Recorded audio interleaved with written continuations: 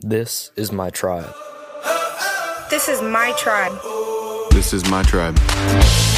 This is my tribe. This is my tribe. This is my tribe. What's up? Welcome to the Tribe Night Messages podcast. Tribe Night is for students who are curious about faith and eager to discover how a relationship with Jesus could change their lives, their schools, and the Heartland.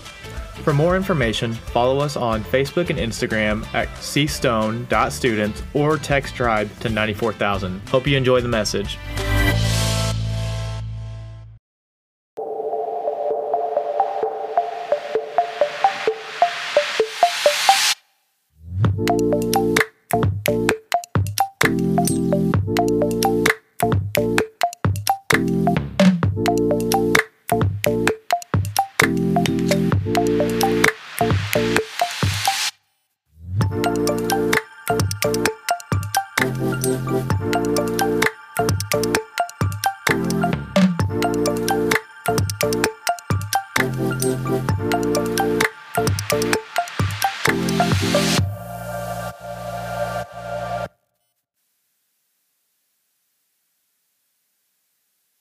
What's up?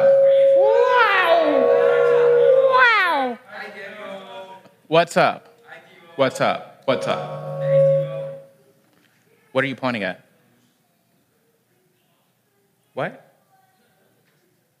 Terrible joke. Terrible joke. How is everyone doing? What is the question? You're not trying to stop me? It sounds like you're... Speak your word. Michael Manakushi, everyone. Let's give it up for Michael. Thank you. I'll be here all week. Gosh, Michael, what a guy. How's everyone doing? How is everyone really doing? So what? I love you too. Say it back. We go through this every time. If you force someone to say, I love you back, do they really love you? Oh, gosh. I pray for Chloe all the time. Not really. I do. I'm going to pray for her right now because, anyways, we're getting off track. I don't really understand that concept, which kind of works with tonight's message that we're starting a new series called Explain. There is no shortage of things that I wish I understood completely. Things that I wish someone could explain the answers to me about. Like, I don't understand why I can't lick my elbow. Anyone in the room able to lick their elbow? No? Yes? When was the last time you tried to lick your elbow? I can't lick my elbow. I can't explain why. I don't know if a GIF is pronounced GIF or GIF. I don't know how the internet works. I don't understand how ones and zeros can compute to Amazon knowing that I want to buy a 15-pound bag of coffee. I don't understand why Iceland is green and Greenland is covered in ice, why we drive on parkways but park in driveways. I don't understand why the popular vote in America doesn't actually decide who the president is. I don't know what happened to Carol Baskin. There are just many things in life that I don't know or that I don't understand. And I would say that some of you in the room today are right there with me. There are some things that you don't know and that you don't understand. And while I love an explanation for these things, it makes me consider something else that perhaps many of us would like explained to us. The Bible. It doesn't sound as thrilling as a tiger-killing drama, but the Bible is filled with a lot of things that capture our attention and that a lot of us in the room don't understand. But when we really think about it, sometimes the Bible seems confusing as the American electoral process. If we want to make any sense of it, it really needs to be explained to us. You see, most of these things we want explained are things that we are interested in. But the problem is that most of us, if we're honest, including myself, when it comes to the Bible, we don't necessarily want an explanation. We don't think about it a lot, and when we do, we really don't feel anything. It's very rare that I meet a middle schooler or a high schooler that's just like, I absolutely love reading my Bible. I could say in this room that there's probably 5 of you that if I were to guess, you absolutely love reading your Bible. When I was growing up, people always talked about how the Bible was extremely life-changing. But when I read it, I feel like it didn't change anything. They said, read the Bible and you'll be less anxious. When I read the Bible, I still felt anxious. They said, read the Bible and you would change the way that you deal with your brother. And I read the Bible and I still threw knives at my brother on Christmas. Like, things didn't really change for me. They said, read the Bible and you'll start to feel great about yourself. And I read the Bible and I felt the same way about myself as before I started reading the Bible. So we're left wondering, how exactly is this life-changing? There's also people that say, use the Bible to convince other people that they're doing something wrong. They're like, why would I get excited about something that is used to talk down to other people? And we could spend a whole lot of time on this topic, but we're not going to. So some people use the Bible for bad. The Bible has been explained to you by different people, but they all say different things. That's where I was as a middle schooler.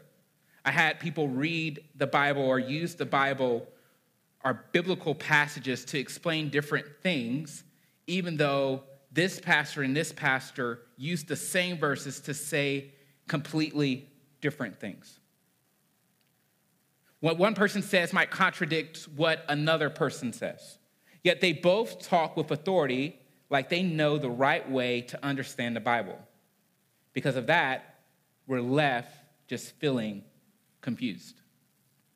So if we were to think about the Bible, the whole book itself, a lot of us would think, oh, this is a great book that has some cool history lessons in it.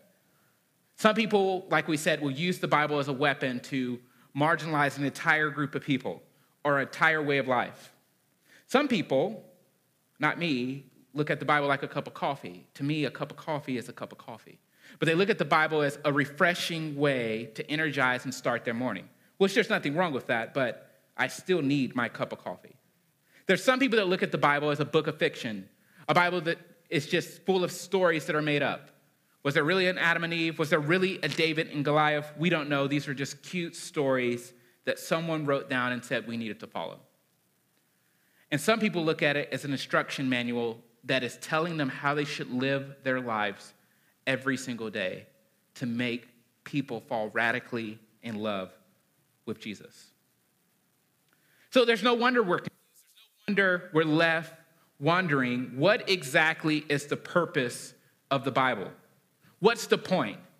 And what good does it do for us here and now? If I had to guess, I would imagine almost all of us have even more questions about the Bible than I just mentioned. And before we jump into this series, before we learn more about how we can read the Bible, I want to tell you this. I wish I could sit down with all of you at my favorite coffee shop or at your favorite place that you go and tell you that this is a safe place, that Tribe Night, that Cornerstone is a safe place for you to wrestle with the questions that you have about the Bible. I was there at your age. I still wrestle with some of the things that the Bible says. And I don't think there's anything wrong with wrestling with it as long as you're doing it in the right place and in a safe environment. You don't have to put your doubt, your curiosity, your frustrations with the Bible aside when you show up here. You can bring all of that with you. And if we don't know the answer, we're committed to helping you figure it out alongside you. Every question is okay here. And honestly, it's one of the reasons that I love Tribe Night. It's one of the reasons that I love my job. I love getting questions from students that say, I don't completely understand why I can't have sex before marriage. Explain it to me. I don't agree with it. All of my friends are doing it. I don't completely understand why it's not okay for me to smoke or cuss or listen to bad music. Explain it to me. Or it might be something even bigger than that. I don't completely believe that God exists. Since I've been here just a little over a year, I've answered all of those questions with various students because I believe if you're wrestling with it alone and you're not willing to talk to someone about it, it's a very dangerous situation. So we won't answer every question that you have about the Bible in this series.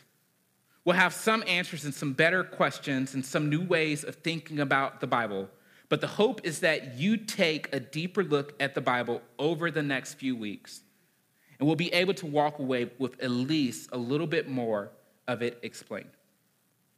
And I'll be the first one to say, I don't know everything about the Bible, and I don't know everything about this Christian life. If any of you know my story, or if you remember the parts of my story that I've shared with you, there's been a lot of hurt in my life, and I don't understand why. Kind of like what Pastor Michael was talking about this morning. Why do bad things happen to good people?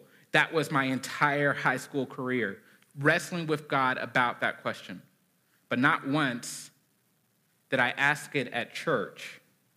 And the one time that I even hinted at it to a pastor, he told me I needed to have more faith. And as a 16-year-old boy, I didn't really know what that meant.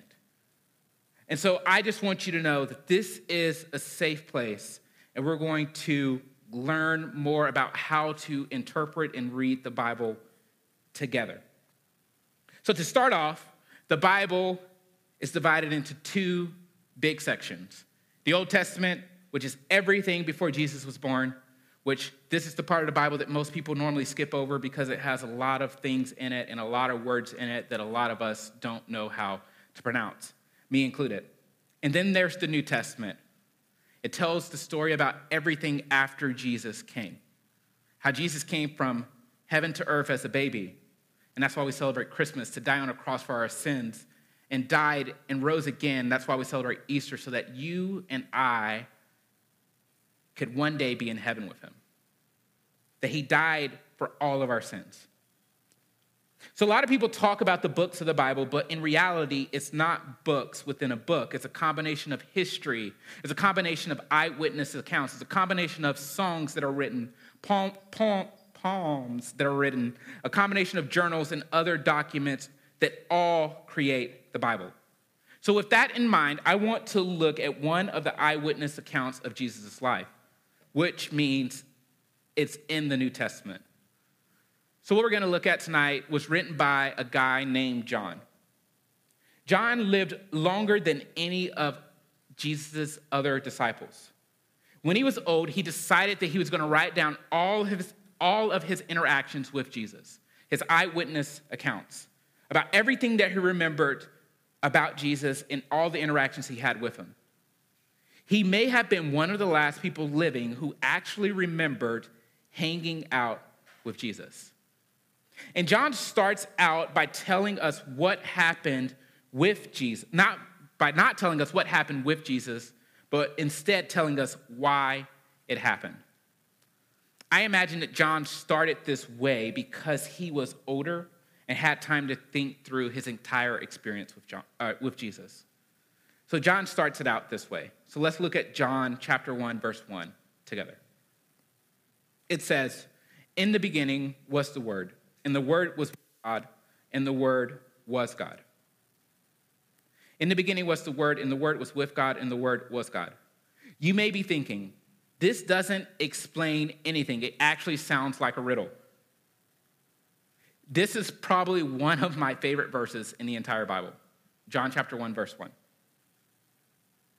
Because in this verse, we hear that Jesus, which is the Word, was there at the creation of everything.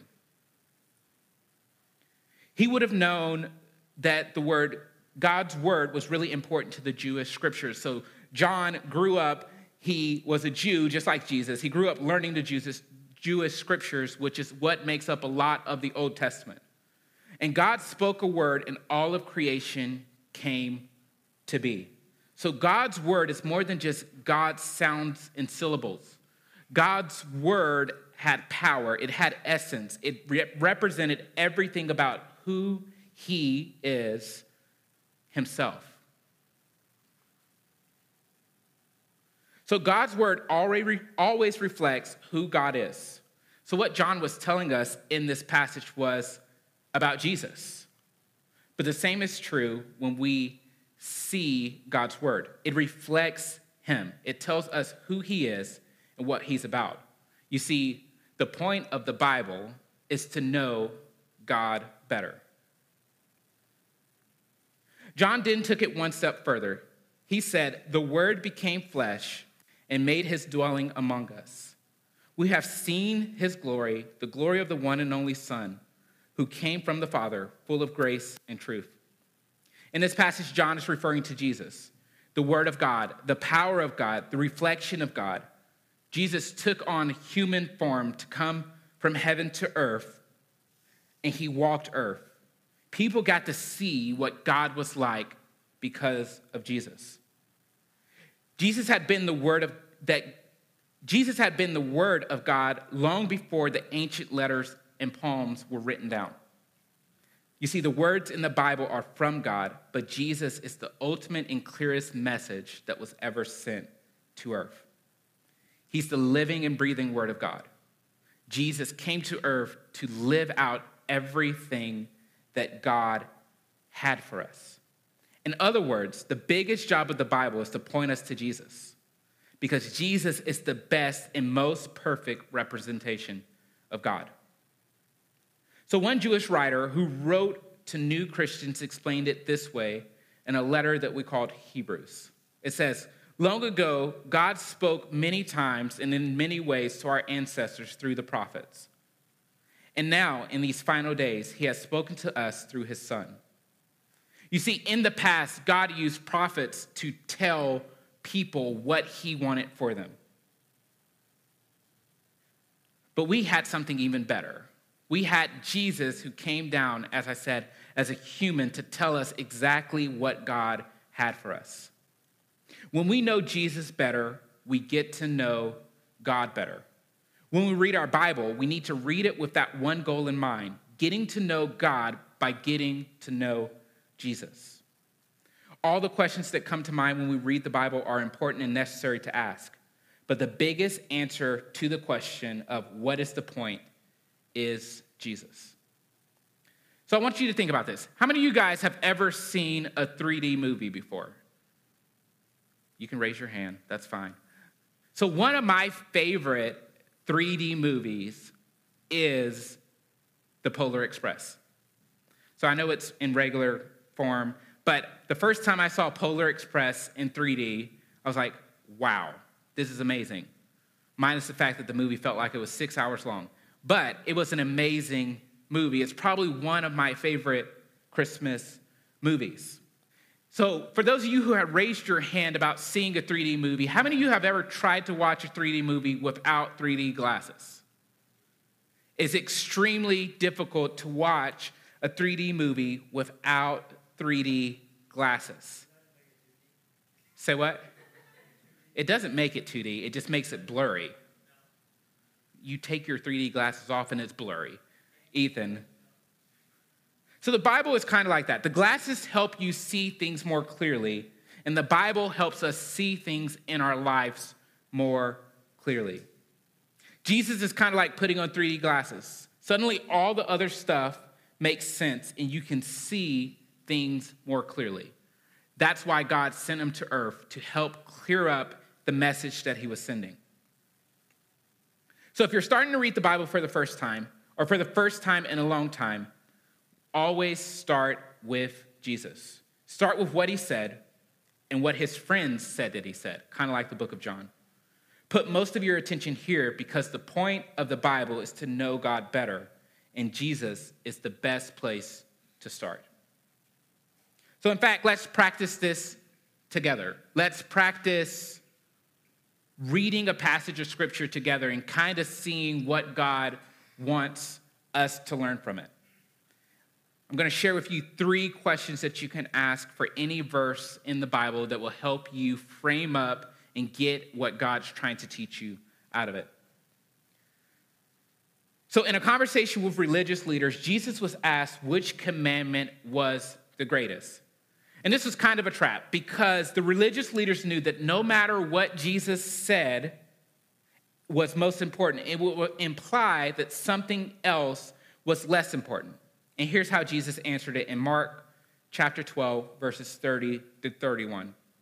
He said, "Love the Lord your God with all your heart and with all your soul and with all your mind and with all your strength. The second is this, love your neighbor as yourself. There is no commandment greater than this." So basically, Jesus looks at them and says, love God and love people as much as you love yourself. That's what's most important in life. So knowing that about Jesus, let's answer these questions together. What does this verse, Mark 12, 30 through 31, what does it teach me about God? So that's the first question you can ask for any scripture. What does it teach me about God? So if we use this passage, what does it teach me about God? If Jesus cared about loving God and loving your neighbor, what does God care about? If Jesus cared about loving God and loving your neighbor, what does God care about? It's okay for you to answer. Love would be the answer. So if Jesus cared about loving God and loving our neighbor, God cares about love. What do you think that God cares about most? Does that line up with what Jesus says? Is there anything that needs to change in the way that I see God? So that first question was, what does this teach me about God? Here's the second question. What does this teach me about me? Or another way that you can ask that question is, what does this teach me about humans in general?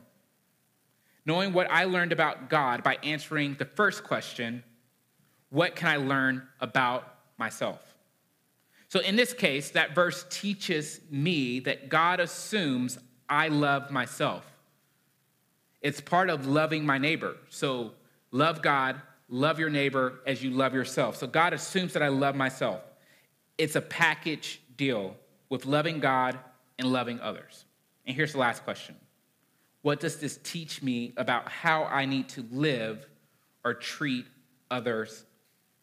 We might read the best verse and be so inspired by it, but if we don't know how to take that verse into our everyday lives, then it won't do us much good. So ask yourself, if I put this particular verse into play, how would I treat my parents? How would I treat my siblings? How will it change my day-to-day interactions? What do I need to do differently to show my neighbors that I love them as much as I love myself? So the three questions were, what does this teach me about God, myself, and other people? These three questions can help us understand the Bible better. And as we do, we'll get to know God better. I mean, that's the whole point. The Bible helps us get to know God better. And the band can start making their way back to stage. So the truth is this. Even though it doesn't feel like it should be, the Bible can be confusing. I think everyone in the room would agree with that. But we have to remember that the point of the Bible is to know God better. And the way that we know God better is by getting to know Jesus better. Reading about Jesus is the perfect way to do that. So start by reading the Bible with Jesus in mind. Pay attention to the Jesus parts before anything else and ask the questions that we just went over. As you change the way you see the Bible, it'll be a good idea to talk with an adult or a tribe leader about it. That's one of the reasons we love tribe groups and small groups, is because it's a safe place for you to take all of your questions that you have about the Bible and bring them so that we can help you work through them. So this week, I want to challenge you with this. I want to challenge you to start reading the book of John. And as you're going through the book of John, type out your thoughts into your notes on your phone or write them down in a notebook and then talk to someone about them. I truly believe that if you start to approach the Bible that way, day by day, it will get a little less confusing. So let me pray for you.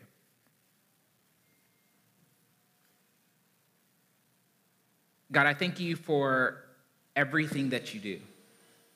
I thank you that you sent your son, Jesus to die on the cross for my sins. I thank you that he is ultimately how we can get to know you better.